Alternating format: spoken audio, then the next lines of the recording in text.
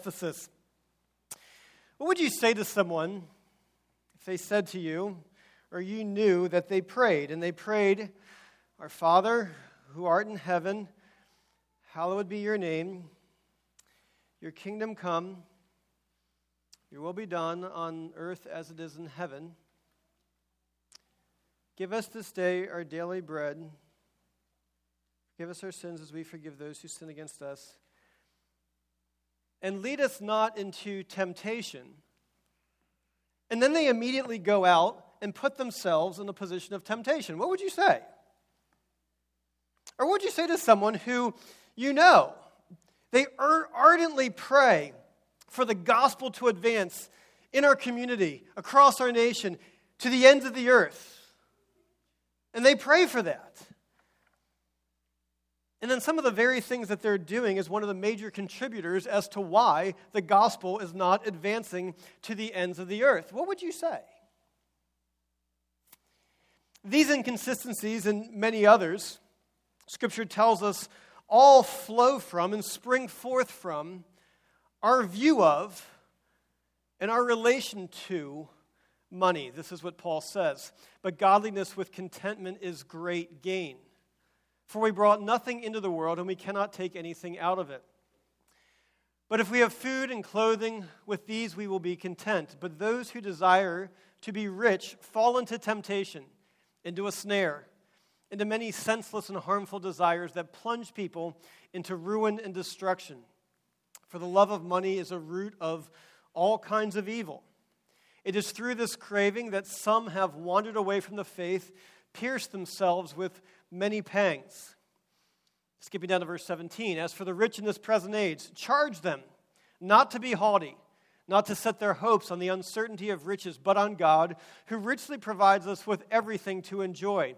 They are to do good, to be rich in good works, to be generous and ready to share, thus storing up for themselves as a good foundation for the future, so that they may take hold of that which is truly life." Let's pray for God's blessing on His Word. Heavenly Father, we are about to examine some things today that, quite frankly, many of us have ignored, and most of us want to ignore. There are things and warnings that are given in this passage in Scripture as a whole that we don't think apply to us. We're really glad that they're there for other people. But Father, we ask that you would, by your Spirit, open our hearts, open our minds, open our souls, open our beings to you, to hear your word. And Holy Spirit, working by and with your word, would you change our hearts this day? Amen. So what would you say to your friend who said, "Praise, lead us not into temptation," and then goes out and throws themselves into the very position of temptation that they prayed that God wouldn't do? It's this and many other warnings Scripture gives about our relationship with money. Many problems that we don't realize, many problems about money that we don't want to acknowledge. But here are several things that Paul instructs us in this passage. That there is an inherent problem with money. One of those problems is that money itself is deceptive. There's this inherent lure to money. I think we feel it in our own experiences. When I look at my life, when I look at what's going on in my life, there is no problem in my life. There is no problem in my life that someone is not selling a partial solution for. There is no problem in my life that more money does not at least give the illusion or give the promise that your problem will be a little bit less if you just had more money to spend on whatever it is, or spend on whatever issue, or to save for the time when that issue arises. What Scripture says is that money itself is inherently deceptive. "For by it," Paul writes, "those who desire to be rich," that is, those who want more, those who desire to be rich, "fall into temptation," into a snare. That would be a trap, something that they step in. They don't mean to step in it, but they get snagged by it. They fall into temptation. They fall into a snare. And through people's relationship with money, people wanting more money, the desire to be rich, we do to ourselves the very thing that we pray that God would never do to us, is to lead us into temptation. And we step into temptation, even though we're praying that God wouldn't do so. And so what happens is money itself is deceptive. It gives this illusion that money will give us greater security, but as soon as you get greater security through money, you then find out that you have got greater things that now need to be secured. That the more things that you have to possess, the more that you need to guard and protect. And it always happens that the more that you have, it results that it turns into the more that you want. It is never enough. There's something more. Money promises freedom. It promises opportunity. But there's one thing that money can never do is it can never liberate the human soul. It can never set the human soul free. In fact, the main thing that it can do is quite the opposite. Paul tells us in verse 10, "For the love of money is the root of all kinds of evil." This is where the popular phrase comes from, money is the root of all evil. Lots of books talked about in the news. It's a proverb that is oftentimes said. But to be clear, that's not what Paul says. Paul does not say that money is the root of all evil. Paul says something else. What he says is the love of money, not money itself. Money itself is rather neutral, but is what you do with money and how you relate to money and how you view your money and how you love it or don't love it. And what is your ultimate love? Is it personal and self-gain, or is it God himself? The love of money, not money itself. Second thing that's different is that it's not money is the root, is not the root, money is a root. For the love of money is a root. Meaning there's lots of evil, and there's lots of different reasons for evil, and the cause of every type of evil is not itself money. At the same time, though, money is a root of all kinds of evil. Not all evil. It is the root of all kinds of evil. Meaning there's lots and lots of different evil things that money is the root of. Selfishness, stinginess, greed, covetousness, cheating, fraud, perjury, robbery, envy, quarreling, hatred, jealousy, violence, murder. It's love of money, greed that lies behind marriages of convenience, lies behind perversions of justice, drug pushing, sale of pornography, blackmail, exploitation of the weak. It's love of money that has resulted in the abandonment by the church of God's mission to bring the gospel to the ends of the earth. It's love of money that has resulted in the neglect of supporting good causes. It's love of money that turns into the betrayal of friends, betrayal of family members, immorality, and injustice. And when you think about this, and that's just a few of the ways that money is a root of all kinds of evil, we need to ask ourselves, given how stark Scripture's warnings are about this, we need to ask ourselves, are you, Christian, are you foolish enough to think that you are immune to these things? Are you foolish enough to think that you are immune to all of these challenges, to all of these temptations when Scripture speaks to this issue more than any other issue? I'm so glad it does because lots of other people need to hear about it. Do you really think that you're immune to this? I think Scripture would warn us otherwise. In the midst of all of these different evil, Paul focuses on two in this passage. He says, from the love of money, it is through this craving that some have wandered away from the faith. What Paul's identifying is that you cannot pursue truth and wealth. You cannot pursue living for God and living for self-advancement. They are incompatible. They do not go together. They cannot fit. You cannot do both simultaneously. And through their love of money and their relationship to money, there are some who are professing Christians who have wandered away from the truth for one reason and one reason alone. It's their relationship to money. And he says, it pierces many people, pierce themselves with many pangs. What are they? Not quite sure. Worry, remorse, a seared conscience, anxiety, broken relationships, despair, take your pick. I think one example of this was the 19th century financier, the railroader by a man by the name of Jay Gould, sprawled in the railroad industry. When he died, he was not mourned. He died unlamented. Nobody was sad to see him go.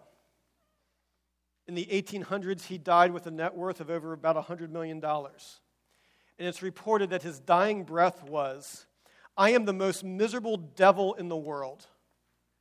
And he died. It's deceptive. He lived his life in pursuit of money, thinking that would give him freedom and opportunity, and it's deceptive and plunges him into destruction. That leads to the next point. Money is not only deceptive, it is itself dangerous. It says, those who desire to be rich fall into temptation, into a snare, into many senseless and harmful desires. Senseless and harmful desires that plunge people into ruin and destruction. The word there for plunge is like sinking, drowning, uncontrollably being pulled down.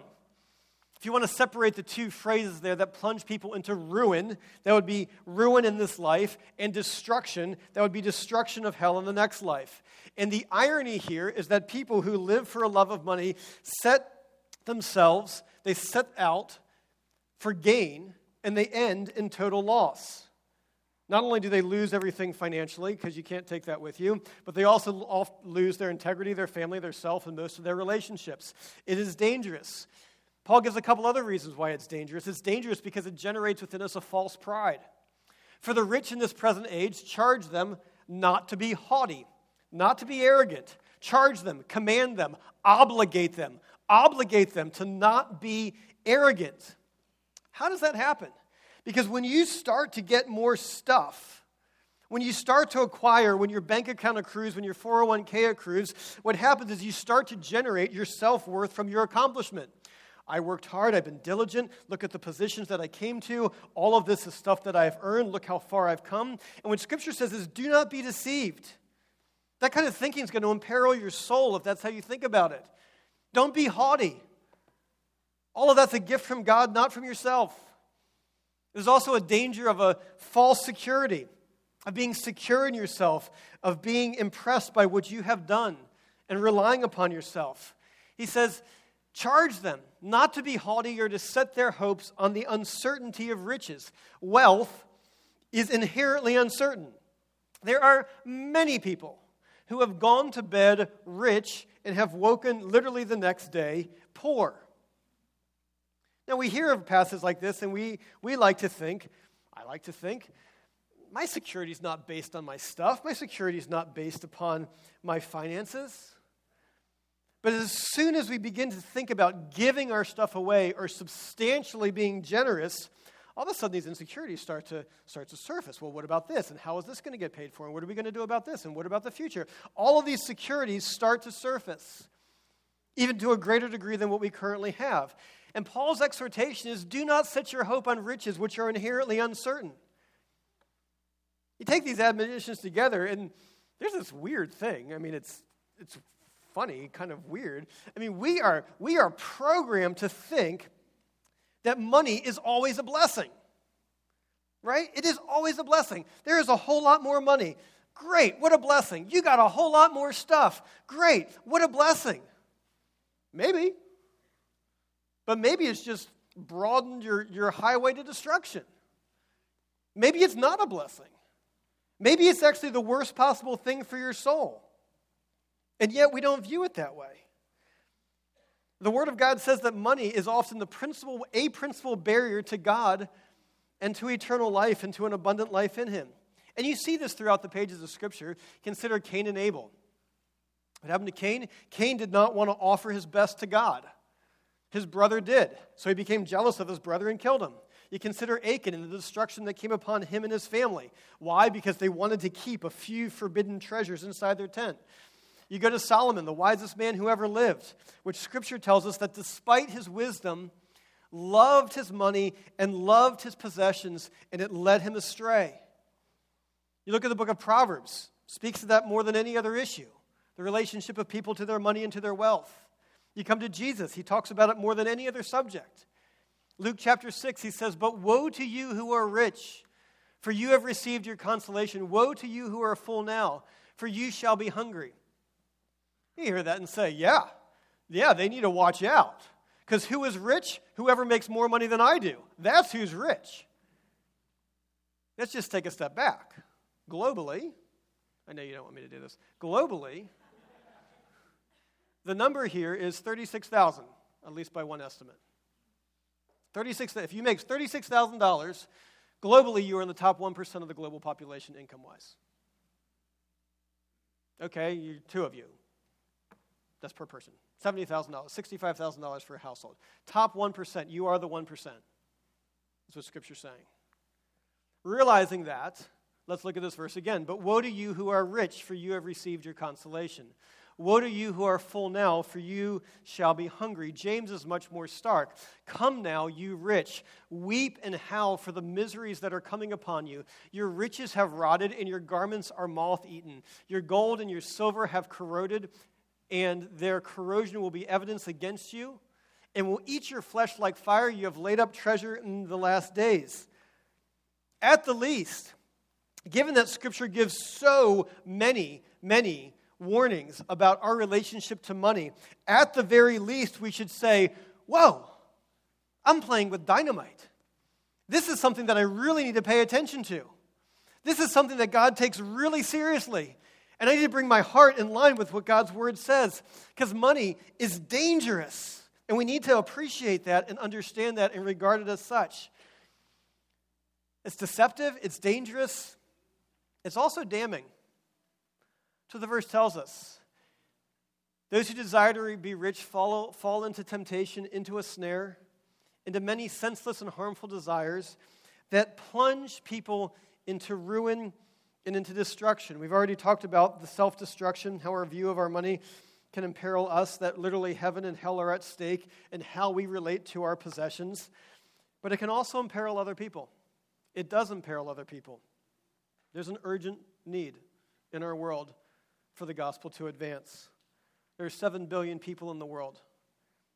1/3 of them claim to be Christian, whether they are or they aren't or not. We don't know, only the Lord does. That leaves 4.7 billion people who are on the road to eternal hell, and 2 billion of those have no access to the gospel, which means they will likely never meet a Christian in their lifetime. Never come across a Christian in their entire life. All right, those are huge numbers. Let's boil it down a little bit. In one region in northern India, the death rate in northern India is 5,000 people per day. The percentage of Christians is 0.01% of the population. So every 2 days, 999,000 people plunge into hell every 2 days in one region in northern India. Why does that relate to our relationship to money? Because the resources to win the world for Christ, which can reasonably be said are present within the church in America, the resources to win the world for Christ are tied up in our stuff. They're tied up in our stuff, our cars, our houses, our more houses, and other things. And Ralph Winter, who has done more for the advancement of missions in the 20th century, probably than any other person, he might not be a name that you know, but he has, more than any other person, he is the driver of missions in the 20th century. He said, obedience to the Great Commission has more consistently been poisoned by affluence than by anything else. Why do people stop being obedient to the Great Commission? Because they don't want to lose their stuff. And those who love their money don't give it away. Those who love their money don't give to the cause and the advancement of the gospel. It is dangerous, it is deceptive, and it is damning. But there is an antidote. There is an antidote. In fact, there's kind of really only one antidote. And the antidote to the corruption of money, the antidote to the love of money, is radical generosity.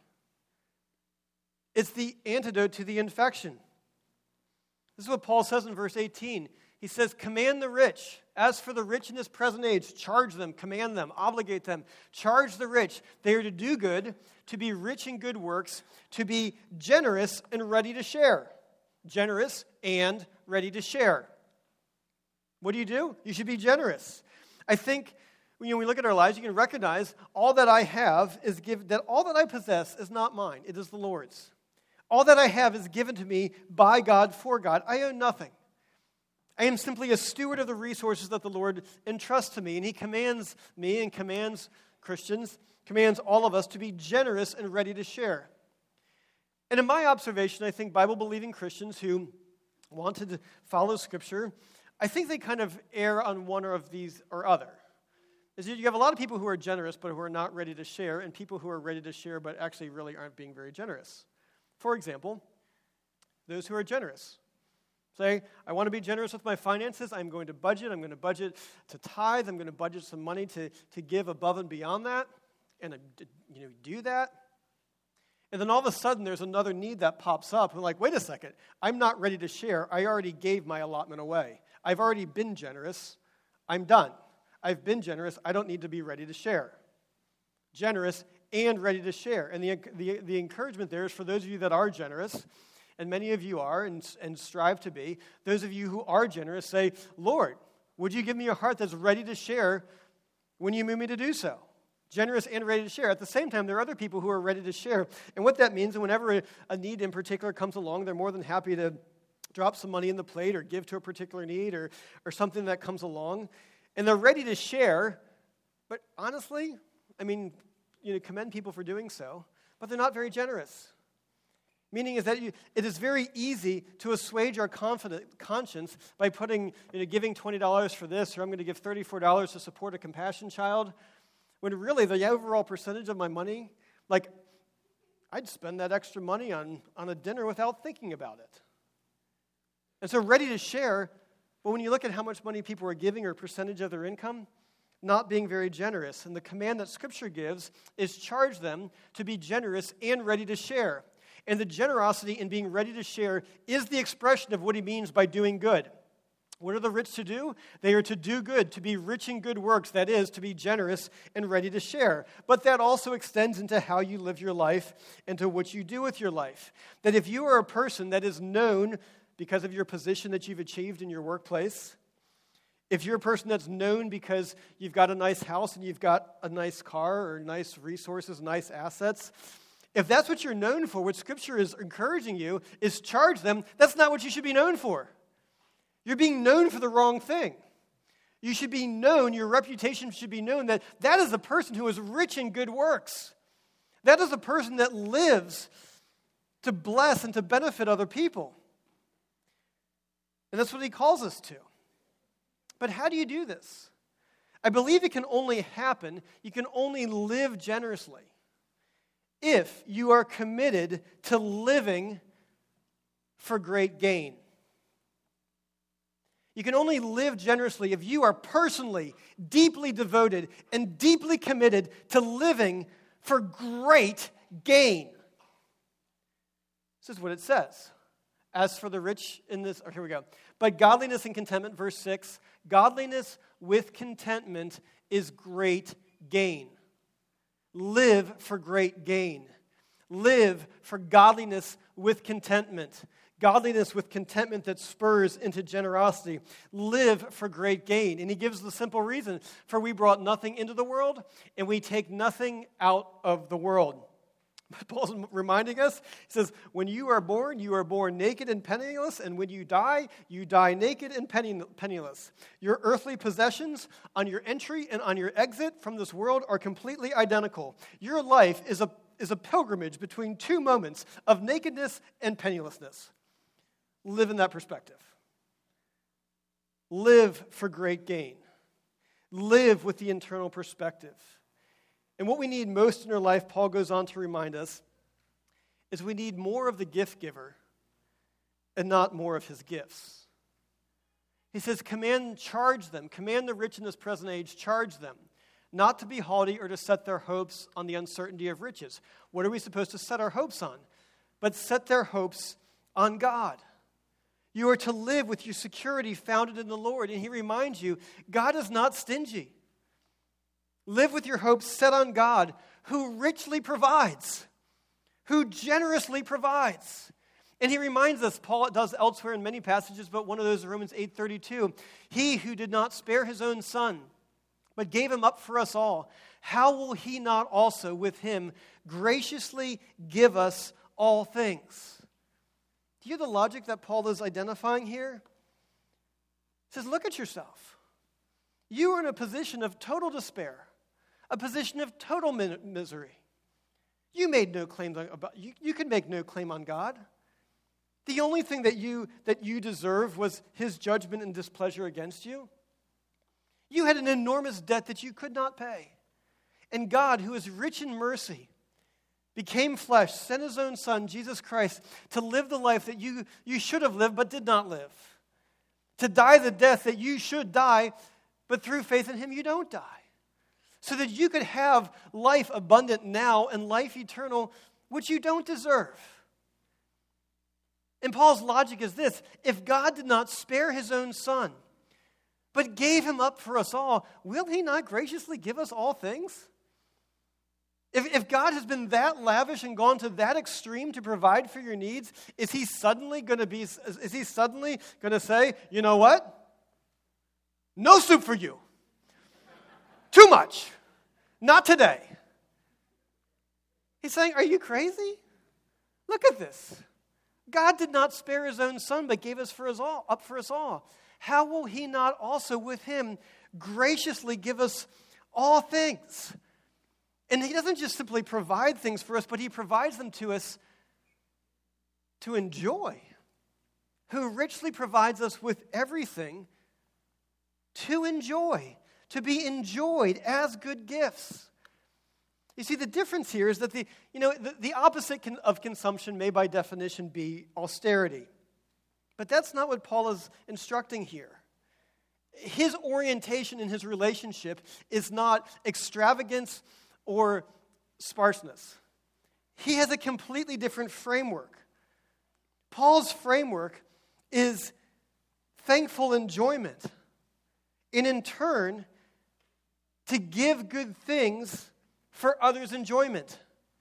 That God would use you to bring about the eternal benefit of other people.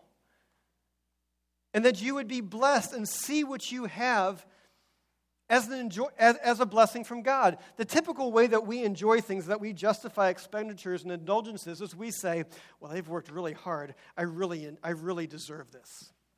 If someone says, you've gone through a lot, you really deserve this, therefore indulge yourself. Therefore be extravagant because you really deserve this. And that type of logic is never found in Scripture. But rather what Scripture says is God has blessed you. Receive it with thanksgiving. Enjoy it, not as this is what I really deserve, but enjoy it as, wow, I have a heavenly Father who loves me. I have a heavenly Father who provides for me. I have a heavenly Father who is not stingy, who is lavish. I have a heavenly Father that's given me taste buds to enjoy Breyer's mint chocolate chip ice cream. I have a heavenly Father that has blessed me in so many ways, is to enjoy with thankfulness and to share the blessings which you are a steward of with other people. And then he even goes a step further. Some of you maybe tend to think in terms of return on investment. Well, if I give my money away to the Lord, what sort of return on investment am I going to get on that? Personally, I'm uncomfortable with the question. But the Bible's not.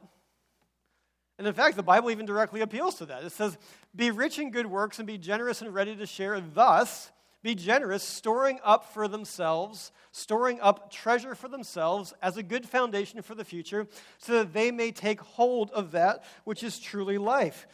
There is a guaranteed return on your investment. Are you investing? There is a guaranteed return. And so it follows, if you're into rate of return on your investment, does it make more sense to invest today to get a return that will have to be consumed tomorrow? Or does it make more sense to invest today when you will get a much greater return in the future? Paul's argument is life is short, it is temporal. Invest in eternity where you will have a guaranteed return. How is your eternal investment portfolio? How is your eternal investment? The antidote to the love of money and to its many problems is radical generosity.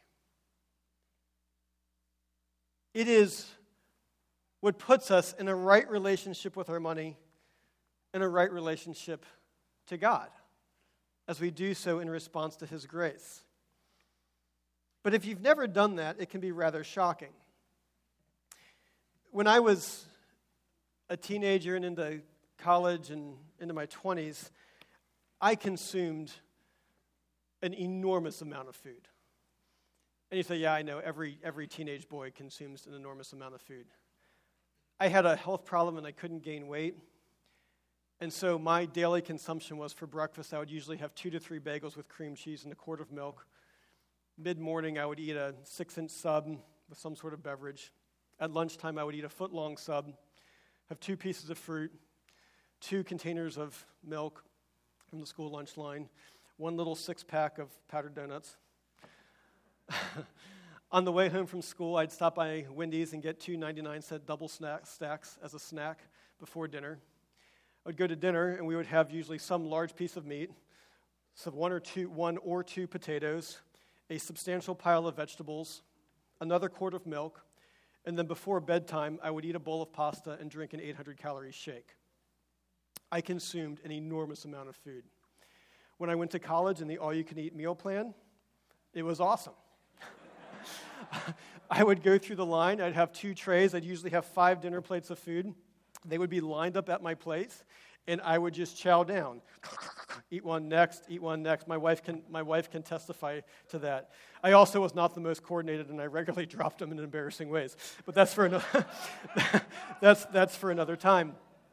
And I had a variety of stomach problems and health problems. I could not gain weight despite an inordinate calorie consumption that I was going through, that I was doing, and that went on for many years, probably close to a decade. And then the Lord healed my body, and He healed my body. And even during that time when I was consuming so much food, I still couldn't gain weight. I looked like a praying mantis. I could still clap my elbows together. And later on, the Lord brought healing for me and healed my physical problems. And I got a desk job, and my appetite didn't change. And so in very short order, I quickly gained 40 pounds, and my blood chemistry was all off. My cholesterol was high, my triglycerides were high, my blood sugar was high. And so I went on a eating plan from the American Heart Association.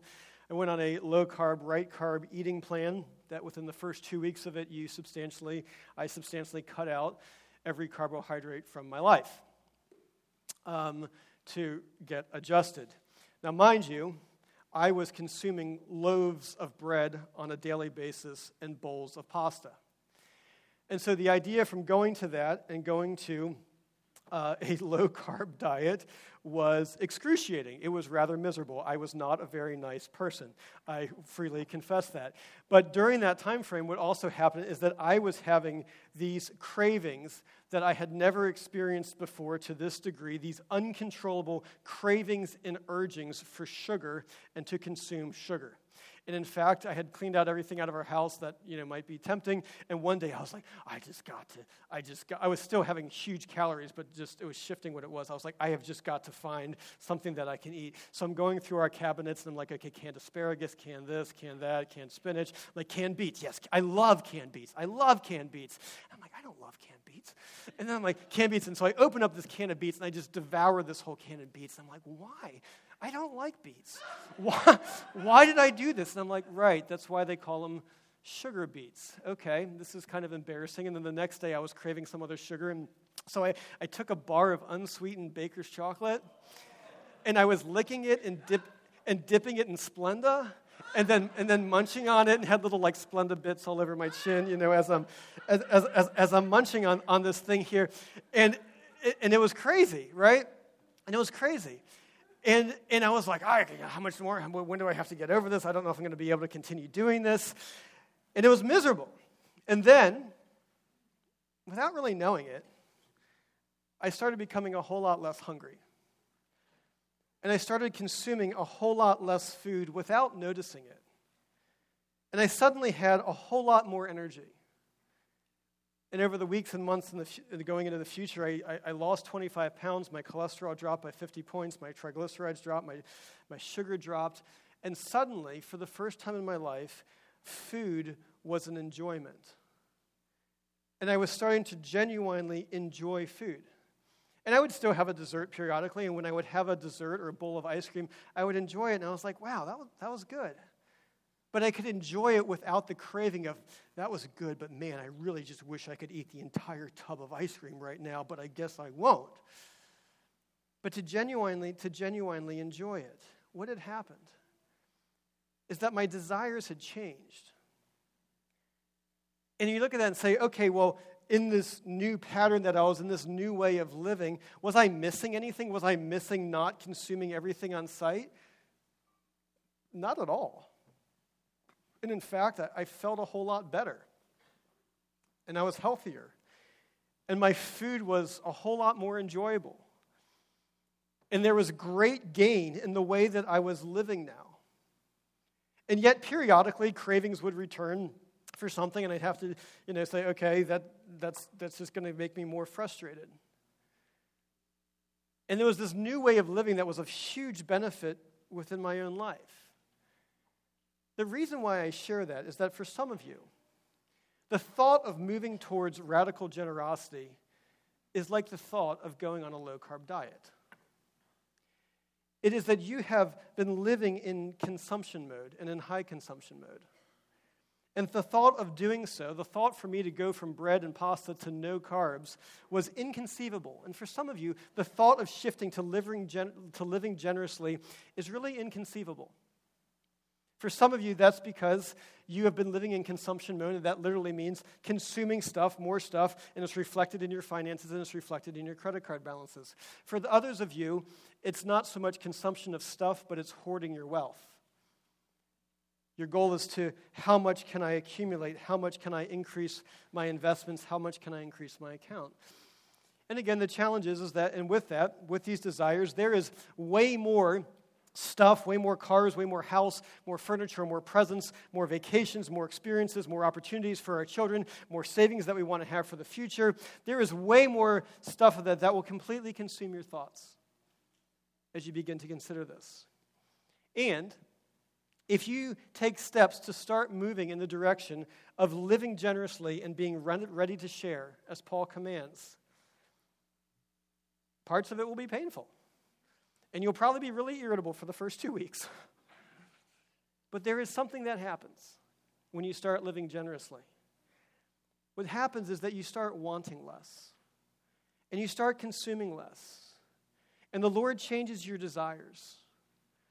And all of a sudden, the things that you used to want, that you feel that you had to have, the things that used to stress you out, don't do so anymore. And there is a peace and contentment that the Lord gives to you. And if someone were to ask you, hey, you're giving away a whole lot more money than you've ever given. I cannot imagine giving away that much money. Am I missing anything? And you're like, no, not at all. In fact, I feel so much better. And actually, the stuff that I do have, it's so much more enjoyable. I'm so much more thankful for it. And I actually begin to wonder, how can I bless other people? And there's joy in blessing other people's, and it boggles. It'll begin to boggle your mind, and you say, "Wow, I can't imagine that God would actually use me to save people from hell. God would actually use me. God is blessing me in such a way so that the gospel would advance to the ends of the earth." And as you begin doing so, you find out that this isn't just a concept, but you start living for great gain. You start living for great gain that is abundant right now, where you are enjoying the blessings that God has for you, and you are laying a foundation for eternity. See what Scripture warns us? That the love of the money is the root of all kinds of evil. And yet it so quickly imperils your soul. And there is an antidote. And it is radical generosity that flows from a person who is determined to live for great gain because they know Jesus Christ. And so may we love Christ above all else. And may we live for great gain. Join with me in prayer. Heavenly Father, we've discussed some things today that are incomprehensible to many of us. And that's because living for ourselves and finding security in our wealth is all that we've ever known. But as Jonah prayed in the belly of the whale, those who cling to worthless idols forfeit the grace that could be theirs. Father, there are some of us here today who are forfeiting the grace that you have for them. That they are clinging to uncertain things to give them a security that can only be found in you. Father, we confess that we view you wrongly. That for some reason we think that you're like the soup Nazi, that you're stingy, that you're a curmudgeon. And yet if I just take a half a step back and I look at my life, I'm so unbelievably blessed. And those blessings are not the result of my hand, but only because of yours, the gift giver who gives so generously, because you have made me your child through Jesus Christ. So, Father, may we rejoice that we have a loving Heavenly Father who will never leave us, you will never abandon us, and you will never forsake us. And so, Lord, may we reflect it in the way that we live, and live generously, that the gospel may advance to the ends of the earth. In Jesus' name we pray, amen.